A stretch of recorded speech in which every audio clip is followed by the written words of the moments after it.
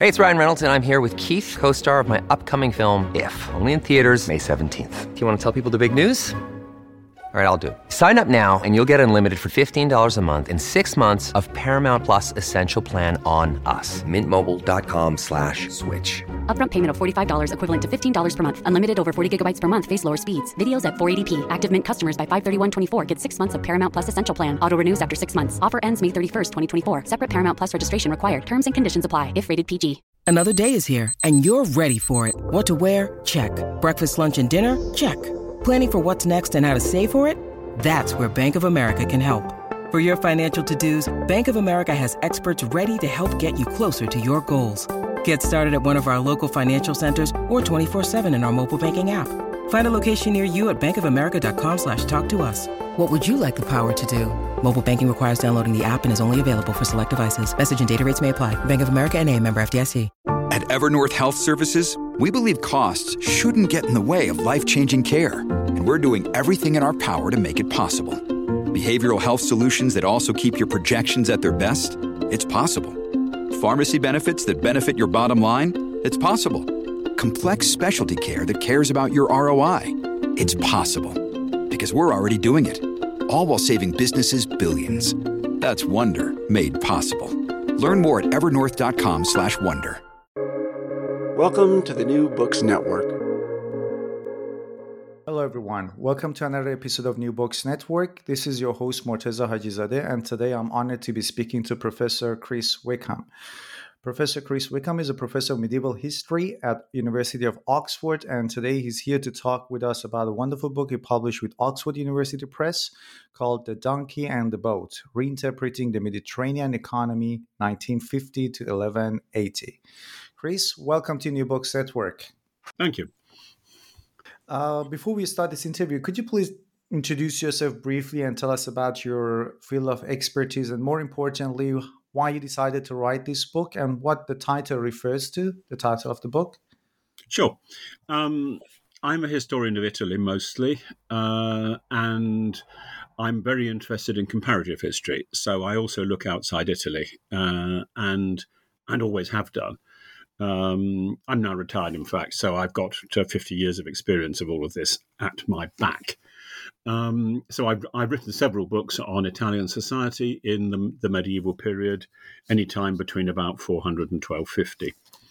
And I wrote a book 20 years ago setting out the late Roman and early medieval world in the Mediterranean and in Northern Europe, showing how the different regions of that world could be compared in terms of their politics and their society, in terms of lords and peasants, in terms of city life and trade.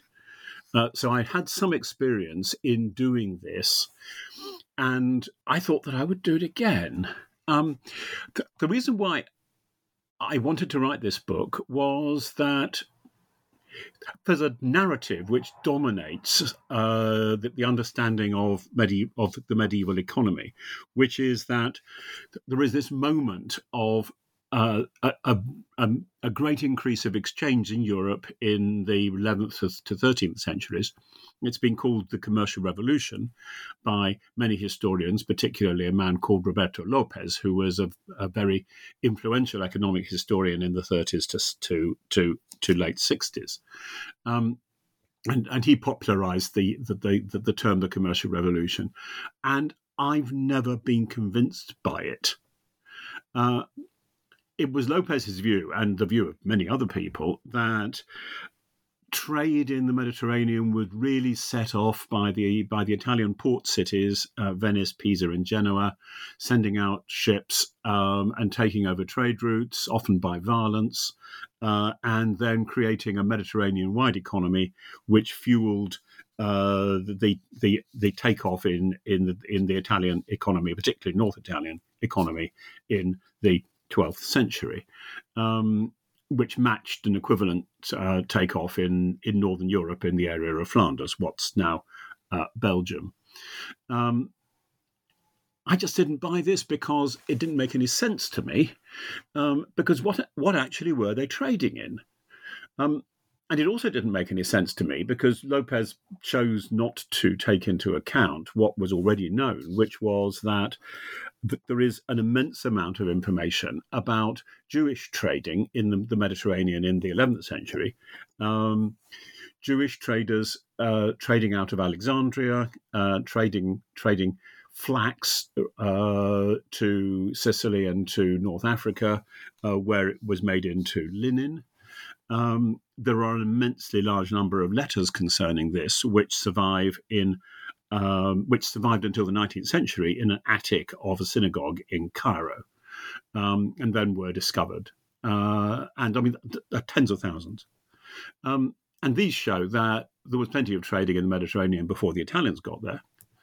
And so I wanted to explore that. And part of the trouble is that the Geniza is so I'll start that one again. The trouble is that the documents of the Jewish merchants are written in what is called Judeo-Arabic, which is Arabic written in Hebrew script. Very few people can actually read this. And I certainly can't. But I thought that I wanted to find out what was in these letters by means of the editions that exist, by means of asking people to help, paying people to help translate them, so that the Geniza wouldn't any longer be a black box, a set of documents that almost nobody knows personally, and we have to rely on other people, and everyone can say, oh, well, that's in the Geniza, without really knowing what's in it. So now I know quite a lot more about what's in the Geniza. But I also discovered that there were actually documents in Arabic script, which were also published, which nobody used at all. Again, all about Egypt. And these were about Muslim and Christian merchants, and they weren't about maritime trade.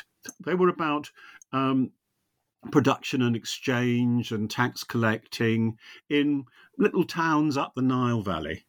Much more ordinary trading, but an awful lot of it. And I became completely fascinated by these because they hadn't really been studied at all.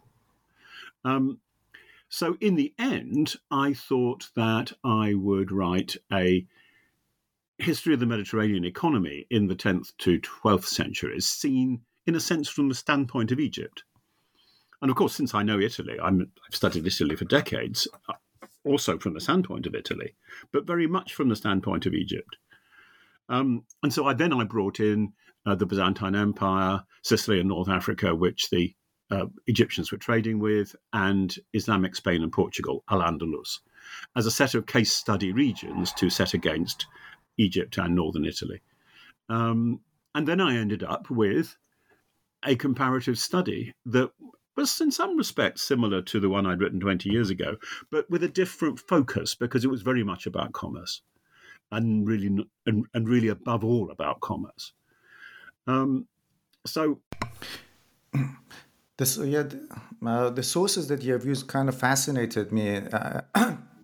And you just mentioned that some of them haven't been studied simply because they were in a difficult language to interpret.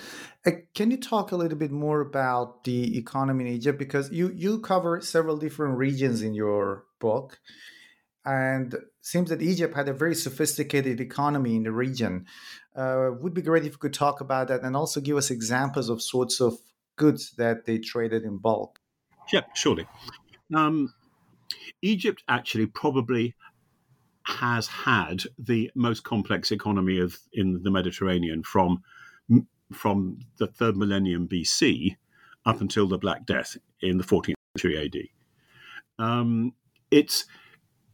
It's very easy to have a complicated economy in Egypt because the Nile connects almost everything.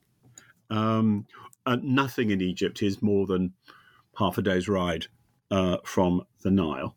And it's not a straightforward river to navigate. It's got shoals and so on. You have to have an experienced navigators, but you can move goods up and down pretty cheaply. Also, Egypt is very fertile, so the agriculture produces a lot, and that means that many extra people can live off the land because the amount of of grain and other products that you can grow is sufficiently great that you can have a substantial urban network, all kinds of artisans who are living off grain that they bought from peasants or from landlords. And this has enabled, from the time of the pharaohs onwards, a network of towns, a network of quite complicated productions of different kinds. Cloth is always, in the pre-industrial world, the most important artisan production, but metalwork, and ceramics, glass, these kinds of goods that anybody might buy, including peasants, and therefore large-scale productions that are of goods that can then be resold inside the region, or sometimes sold abroad. But very much and above all, in Egypt, as in every other part of the Mediterranean, and as in pretty much every other period in history, most goods produced are sold and used in the regions they're made in. And so most Egyptian goods are sold and made and used in Egypt, which is why the Arabic script letters, the ones that are really quite small merchants, quite small producers, are very useful because they show us much more about that kind of network.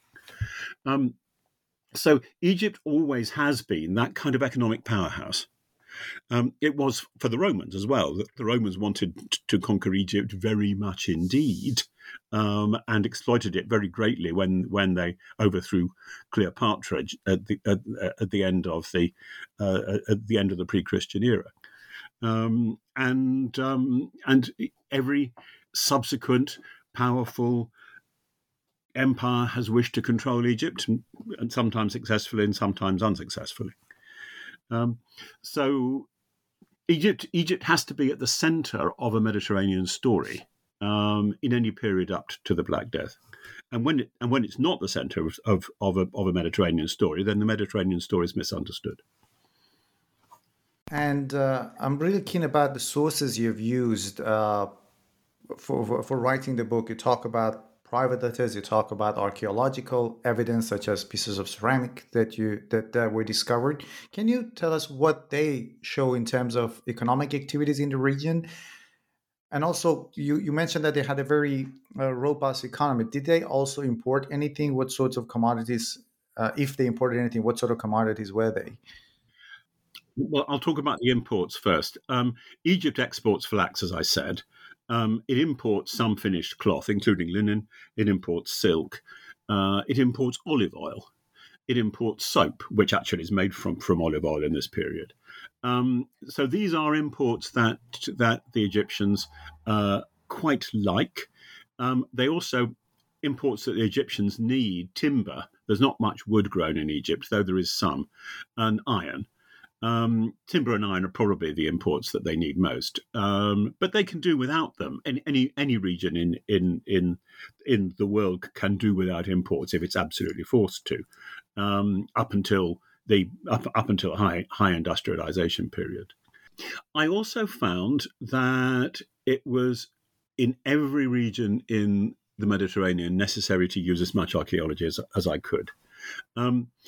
Not very many historians do this, although that has changed in recent years. But the important thing about archaeology is that for certain kinds of goods, it can give you ideas of quantity. For understanding quantity, the best example is certainly ceramics, pottery. Normally bits of pottery, broken pottery, which is found on archaeological sites, almost indestructible. But the advantage of pottery is that you can tell with care and with some uncertainties, but broadly you can tell where it comes from. And if you find, for example, a very large amount of pottery from Tunisia on a site in northern Italy, that tells you instantly that there is a an economic. Obviously, it tells you that there's an economic connection between Tunisia and northern Italy. But then, if you find that this kind of pottery dominates over all other kinds of pottery, then in the North Italian site, then you can begin to say, well, that economic relationship is actually really very important. These people are choosing to buy pottery from abroad, and that in order for them to be able to make that choice, there has to be quite a lot of it quite easily available. Now, as I said, normally consumption inside a region is more important than sending pottery abroad. But you can do, obviously, exactly the same with the ceramics on sites around the area it's produced. So Pisa, for example, in Italy, produces really quite a lot of pottery in the 11th to 13th centuries, and you can find it regularly on all of the village sites down the coast of Tuscany, south of Pisa, that have been excavated, and many of them have. And then you can say, well, these are villages which are reliant on Pisan pottery for their ordinary day-to-day tableware. And again, that tells you about economic relations. Inside Egypt, you can do the same. And so Aswan is in the very far south of Egypt. It's always been the southern tip of Egypt. Produces a lot of pottery in the medieval period. You can find it all the way down the Nile, down to the mouth of the Nile, and Cairo and the large city that preceded Cairo, which is now ruins, called Fustat, which is part of Cairo now, which was the capital of Egypt until the 10th century, also produced large amounts of pottery, which you can find back in Aswan. And so when you've got a situation in which you can find pottery from the far south of Egypt in the far north and pottery from the far north of Egypt in the far south, then you've got a demonstration of an economic network that really works. And that gives body to the documentary evidence we've got for the activity of merchants in between. Let's talk about chapter 3 of the book, where you talk about Sicily and Ifriqiya, if I'm pronouncing it correctly. You are. Yeah. What were the economic activities like? Well, Ifriqiya is the medieval Arabic name for what is now Tunisia and a little bit of Algeria to its west and Libya to its east, but basically Tunisia, which was a very rich region in the Roman period and reasonably rich in our period as well. And it must have been a very active region indeed, because the Egyptians are constantly sending raw flax to Tunisia, to Ifriqiya, Tunisia, in order to be made into linen. We don't know as much about it as we know about Sicily, because there's less documentary evidence and the archaeology is not really very good. But it's linked very tightly to Sicily, because the Egyptians do exactly the same to Sicily. And we know a lot more about Sicily, particularly in the 12th century, after it gets conquered.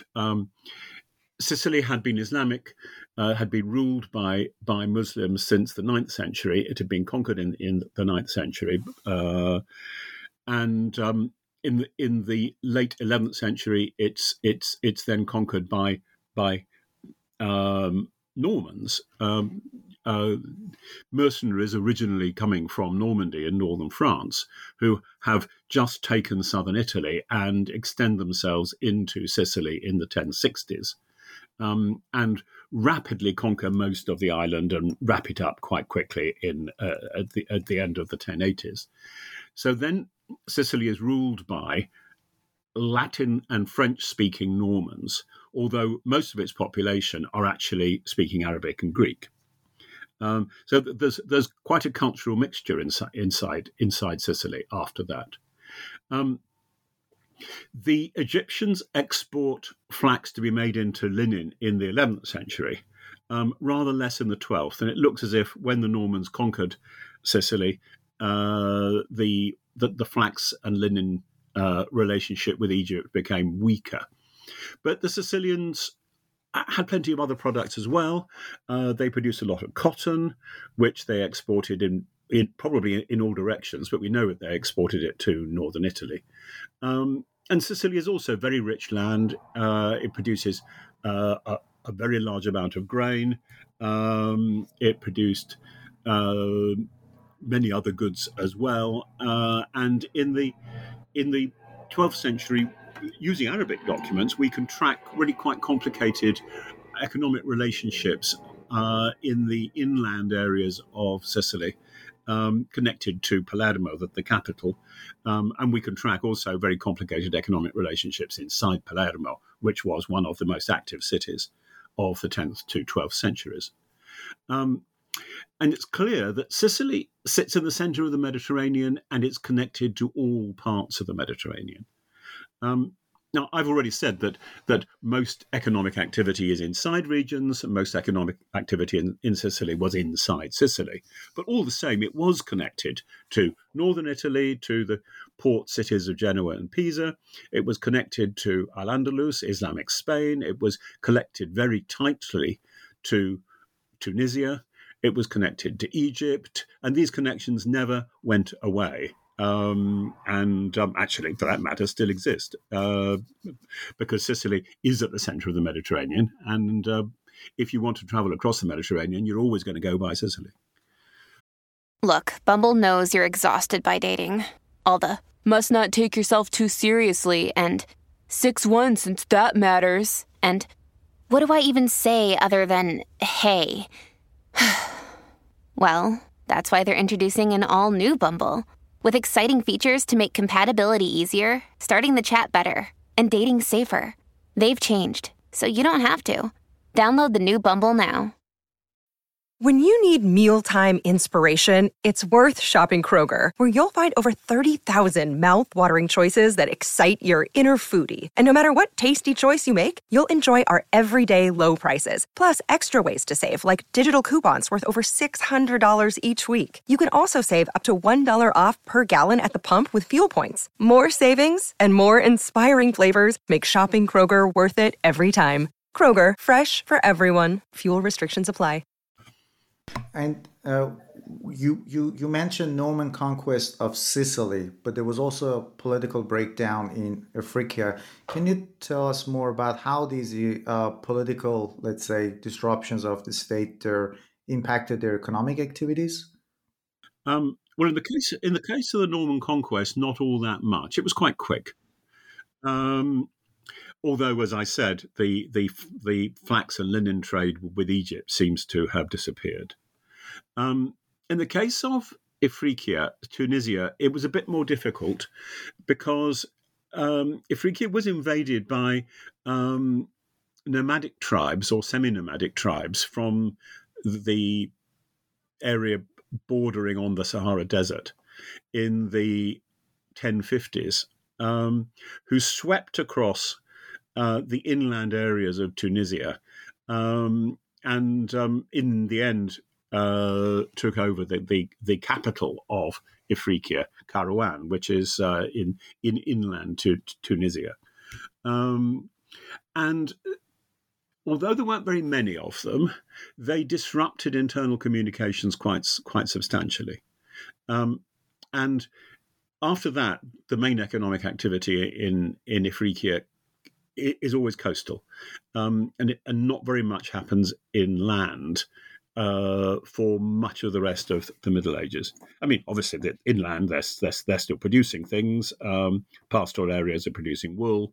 There's a very rich agricultural area in northern Tunisia, which is producing grain. And these go straight to the coast and are linked to the coast. But the coherence of the region became much less strong after these semi-nomadic tribes called the Banu Kilau came into the region.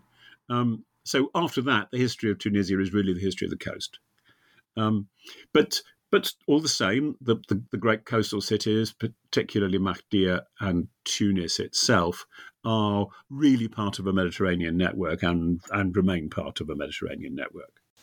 Yeah, and in your next chapter, you talk about the Byzantine Empire, which is quite large, huge empire. But what were the main economic centers of the empire there? Well, the Byzantine Empire,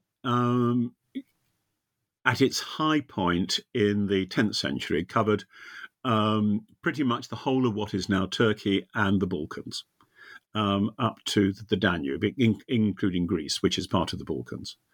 That was at its high point, and it was always menaced from the north and the east, and often lost control of parts of these regions. But its centre was always the Aegean Sea, between Greece and Turkey. And connected to that, the Sea of Marmara, on which its capital, Constantinople, sat, which is still the largest town in Turkey, Istanbul. And it sits there, and it's part of it's very connected to a maritime network. Istanbul is, and Constantinople was before it. So the Aegean Sea is remarkably easy to navigate because it's got so many islands. Now, there's a trouble sometimes because if you have a storm, you might shipwreck on these islands, but you're never out of sight of land in the Aegean Sea.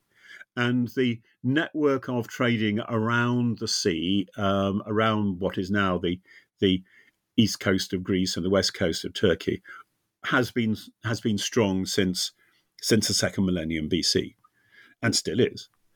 In the period I'm looking at, it becomes really, really active in the 12th century, and you can track relationships between all the coasts of the Aegean Sea, again through ceramics, ceramics from Greek cities appearing on the Turkish coast in regular ways, ceramics from Constantinople appearing in both Greece and Turkey, and you can say with considerable confidence that there is a network there that is very, very complicated, very, very dense. It's not just ceramics, so you can track it in the written sources with cloth production, particularly in southern Greece, and these are some of the. I think probably the Aegean Sea is as complex as a region as parts of the Nile, even if Egypt as a whole is more economically complicated than the Byzantine Empire. But the interesting thing is that although this network is very active, very vibrant, connected also to Italy because Venice, which used to be a bit part of Byzantium, has quite a lot of traders involved in this. This network isn't quite as connected with the rest of the Mediterranean as one might expect.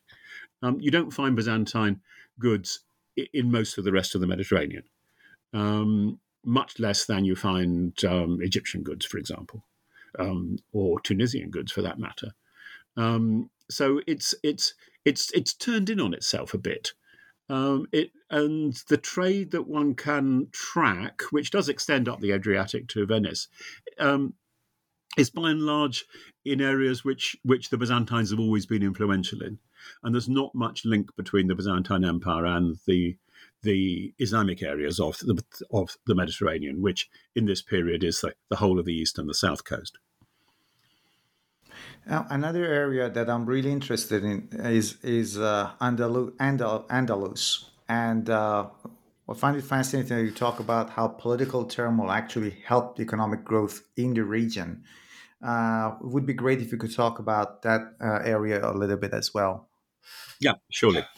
I was really surprised by this, and there hasn't been all that much work done on it inside Spain and Portugal either. At least it hasn't been synthesized. There's a huge amount of evidence, but it hasn't been synthesized. Al-Andalus was a single empire, a caliphate, with the caliph based in Cordova in southern Spain in the 10th century, and the caliph, the ruler of Al-Andalus was very rich, very powerful, and controlled about 4/5 of what is now Spain and Portugal. But the caliphate broke up in a series of civil wars quite rapidly in the 1010s and 1020s. and broke up into about 30 different little bits. Much in the same way as North Africa did, actually, but it didn't have the effect that it had in North Africa. What happened instead was that the focus of the economy on Cordova, on one very large town, because Cordova became really large in the 10th century, larger than it's ever been since in land area. When Al-Andalus broke up into lots of little bits, what happened was that the economy focused on a whole range of other towns all at once. So Seville, Valencia, Almeria on the south coast, Malaga on the south coast, Cordova still a bit, Toledo in the centre of the country, several other major political centres. And the economy decentralised, but actually became more complex as it did so. And so you start to get trade between these centres in a way that you don't when you have a single caliphate based on Cordova, where Cordova is the focus for everything. But stuff comes out of Cordova as a kind of veneer on very, very, very localized and not very complicated economies. But when Al-Andalus breaks up into lots of little bits, those localized economies themselves become more complicated and start to trade with each other. And so you end up with a network being built up in the 11th century, which then, when Al-Andalus becomes reunified at the end of the 11th century and into the 13th, at least off and on, these steadily denser local economies link up steadily more tightly. And you end up with a really complicated network. And you can see in the archaeology, because there's really quite a lot of urban archaeology in Spain in particular, you can see towns expanding rapidly, towns triple in size in the late 11th and the 12th centuries, and all of the goods that archaeologists find on sites are more complicated, more sophisticated, and, as I said, very often come from somewhere else inside Spain and Portugal. So that's an area where that's an area where political breakdown doesn't have any negative economic effect at all. And in fact, political breakdown almost helps the economy. And it's curious and fascinating and hadn't really been developed as much as you would expect, because there are a lot of very, very good Spanish and Portuguese scholars, but they hadn't really picked it up. So I found that particularly gripping. Now, one fascinating aspect of your book is that it kind of debunks one of the myths about the Middle Ages in general, that it shows different regions as being very complicated, interconnected, being connected together via trade routes. Can you talk about maritime trade routes as well? And that's what the title of the book sort of refers to. You have the donkey and the boat, so it's either trade by land or by sea. It would be great if we could talk about the Mediterranean maritime trade routes. How did they develop, and what was the role of governments and states in these developments?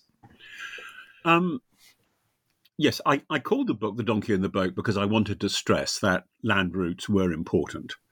And I wanted to stress that in internal trade inside regions was important, a lot of which was by land.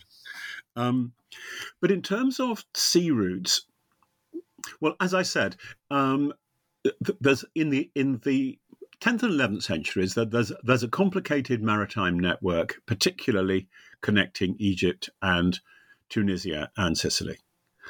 And then there's a slightly less complicated maritime network connecting the various islands that the Byzantines control. And those two networks don't have very much to do with each other. Not nothing, but not very much. What happens in the 12th century is that the Italians come on the scene. And in fact, this has always been known. Lopez knew this very well. And the Italian cities, particularly Genoa and Pisa, they're quite small towns. They're much smaller than the great capitals of the Islamic and Byzantine world, far, far smaller than Cairo or Constantinople or Cordoba. Smaller indeed than Palermo. They've got very active navies. You first see that activity in the 11th century when the Pisans use their navies simply to sack rich towns and take booty away. And Pisa starts building its cathedral, which is a classic piece of 11th and 12th century architecture with a famous leaning tower, as everybody knows, which is its bell tower. It starts to build this cathedral with booty taken from sacking Palermo in 1064. And so the Pisans are quite proud of the fact that they're sacking towns and taking away their booty and building cathedrals, and they're building their cathedral. And in fact, there's a poem about the sack of Palermo that's on the facade of Pisa Cathedral to this day, which was put up there when they were building it at the end of the 11th century. But they turn this maritime military activity into commercial activity. But the trouble is that the Pisans and the Genoese don't have all that much to sell. So essentially they set themselves up as intermediaries between the richer states of the southern and eastern Mediterranean. Intermediaries between Al-Andalus and Sicily and Ifriqiya and Egypt and indeed the Byzantine Empire.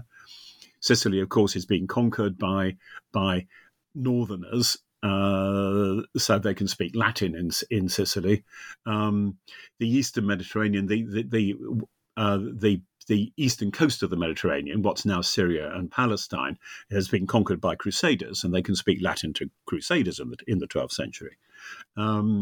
So they have networks that they can build on there, but they still don't have very much to trade themselves. What they set themselves up as intermediaries, and what the Pisans and the Genoese, above all, the Venetians to a slightly lesser extent, do is that they unify the previous networks, and that because they're newcomers. To them, trading with Byzantium and trading with Egypt and trading with Sicily are all much the same. And you just send your boat out with an aim of buying low and selling high, to put it crudely, and they're much more neutral about who they trade with. So the Byzantines aren't really interested in trading with the Muslims or vice versa, but the Italians trade with both. And so they create a set of linkages which are actually also used by boats from Egypt. I mean, for the first time, you start to get references at the end of the 12th century to Egyptian ships in Marseille, for example. You certainly never got that. You certainly never got that earlier. So then the Mediterranean becomes much more connected, and that is the work of the Italians, as historians had always sort of really known, but what the Italians are doing is they are connecting together much stronger economic systems which had always previously existed. And the Italians don't really contribute to making those economic systems stronger. And Italy doesn't really contribute itself to this Mediterranean network until Italy's own economy becomes much more complicated, with productions of cloth and ironwork from places like Pisa itself and Milan, which, in the case of Pisa, do begin in the 11th century, but in the case of Milan, don't really begin until the late 12th. Italy becomes much more complicated. Northern Italy becomes much more economically complicated, much more developed. One might say at the very, very end of the 12th century. And it's only then that Italy can really participate in all that complicated Mediterranean exchange which the Egyptians had been doing for 2 centuries. But when they do so, of course, they can use Genoese ships, they can use Venetian ships, and they do. We've talked about all these different economic activities across different regions, but what about the role of peasants, what in a feudal economy, what role did they play in these huge economic developments across these different regions? Well, peasants are not studied as much as you might expect by historians, given the fact that they're between 80 and 90% of the entire population of the medieval world. I mean, it varies. I mean, it depends how many. It depends how big towns are. It's 95% in a place like Norway, where towns are tiny. It might be 80%, maybe even 75% in Egypt, where towns are large. But the huge majority of the population of Europe is peasants who are working on the land. They're working on the land, and they are producing food for themselves. They're producing sometimes flax or cotton that they can themselves weave into cloth. But they're also paying rent to landlords, and they're paying tax to states. And the question then is, how much rent are they paying? How much tax are they paying? Do they have enough left over to actually buy things? What you see in this period is more and more evidence that peasants are able to participate in commercial networks. And this is clearest in the archaeology, and it's quite simple. If you've got an excavation of a village or a field survey, people walking across ploughed land and looking for bits of pottery, essentially, walking across a village, and you find evidence that this village is using ceramics in particular from somewhere else, then they're buying it. And if they're buying their ceramics, then they're probably buying their cloth, and they're probably buying their ironwork as well.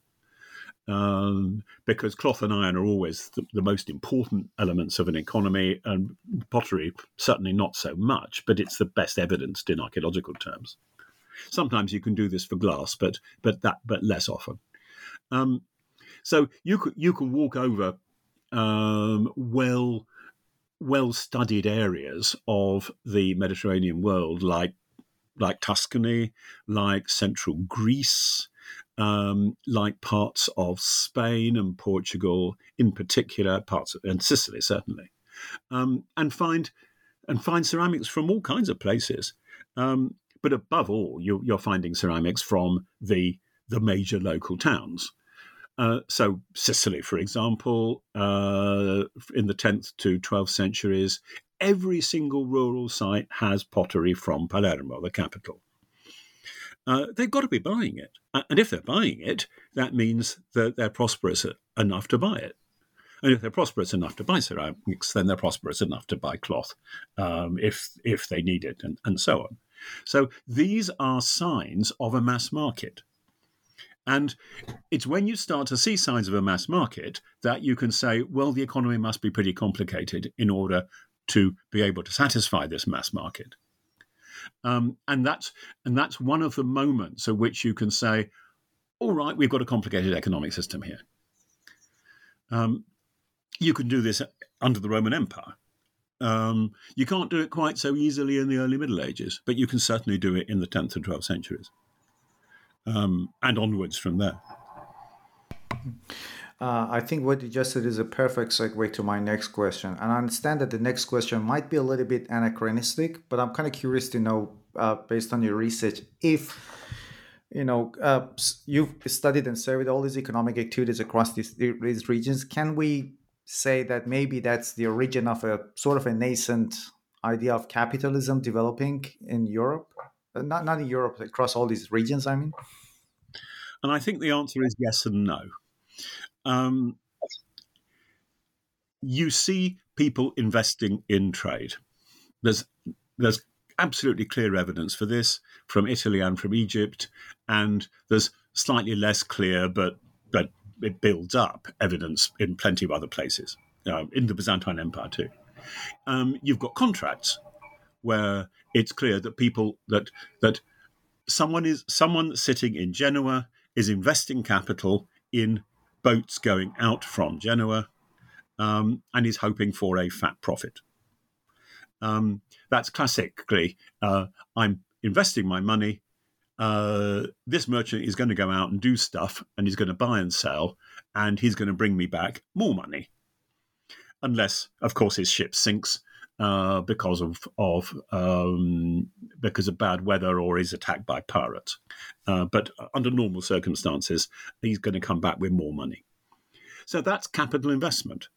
And the word capitale is used in some Latin documents in Italy from the late 11th century onwards.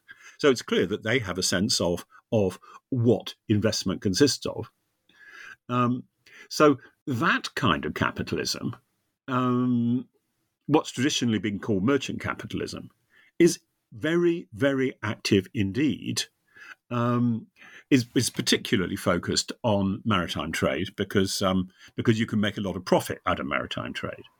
But I'm pretty sure, and I've got Egyptian evidence that makes it clear, at least in Egypt, that people are investing in small industries inside regions as well. I've got some investors in a sugar factory in Cairo in the 12th century, for instance. I've got evidence for that.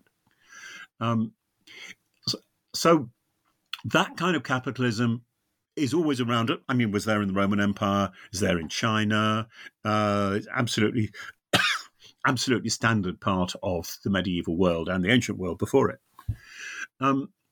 What this doesn't do is turn into industrialization. It's not about that. The kind of industrialization you see in the 18th century in England and the 19th century in Germany and the 20th century everywhere, which is people building bigger and bigger factories so that goods can be made at a much, much, much lower cost and in much, much larger quantities. That kind of thing you don't find in the medieval period. Most production is workshop-based, is a single room, or maybe several rooms pushed together, in which there are people on looms weaving, but they're simply weaving, and all you can do is you can put more looms in. But it doesn't really change the way that production is developed, and there's less interest in technological change, although there is certainly some. But the idea that the kind of production and the kind of exchange that you get in the Middle Ages might have developed into industrialization is, in my view, a myth. You can start that one again. The whole history of Eurasia is dotted with extremely successful economies that after a while become slightly less successful, and you hear about them less. The Roman Empire is one. China has a whole sequence. 9th century Iraq is a very good example. Egypt right through until the Black Death for sure. And then Northern Europe, Flanders in the 11th to 15th century, southern Germany at the end of the Middle Ages. They become more complicated and more complicated and more complicated, but what they don't do is industrialize. And they never were going to. That's a product of different processes which I haven't studied. But it's very common to say, well, these are failed economies because they could have produced industrialization and they don't. I don't believe that. I think that this is how medieval economies worked. And you shouldn't expect anything more from them. It's England. It's not even England. It's Northern England in the 18th century that has a whole series of particular things which allow for the industrialization process, and you can't expect it earlier than that. Professor Wickham, thank you very much for taking the time to talk with us about your wonderful book and sharing your thoughts on New Books Network. Okay, thank you very much, Morteza. That was a very interesting conversation for me.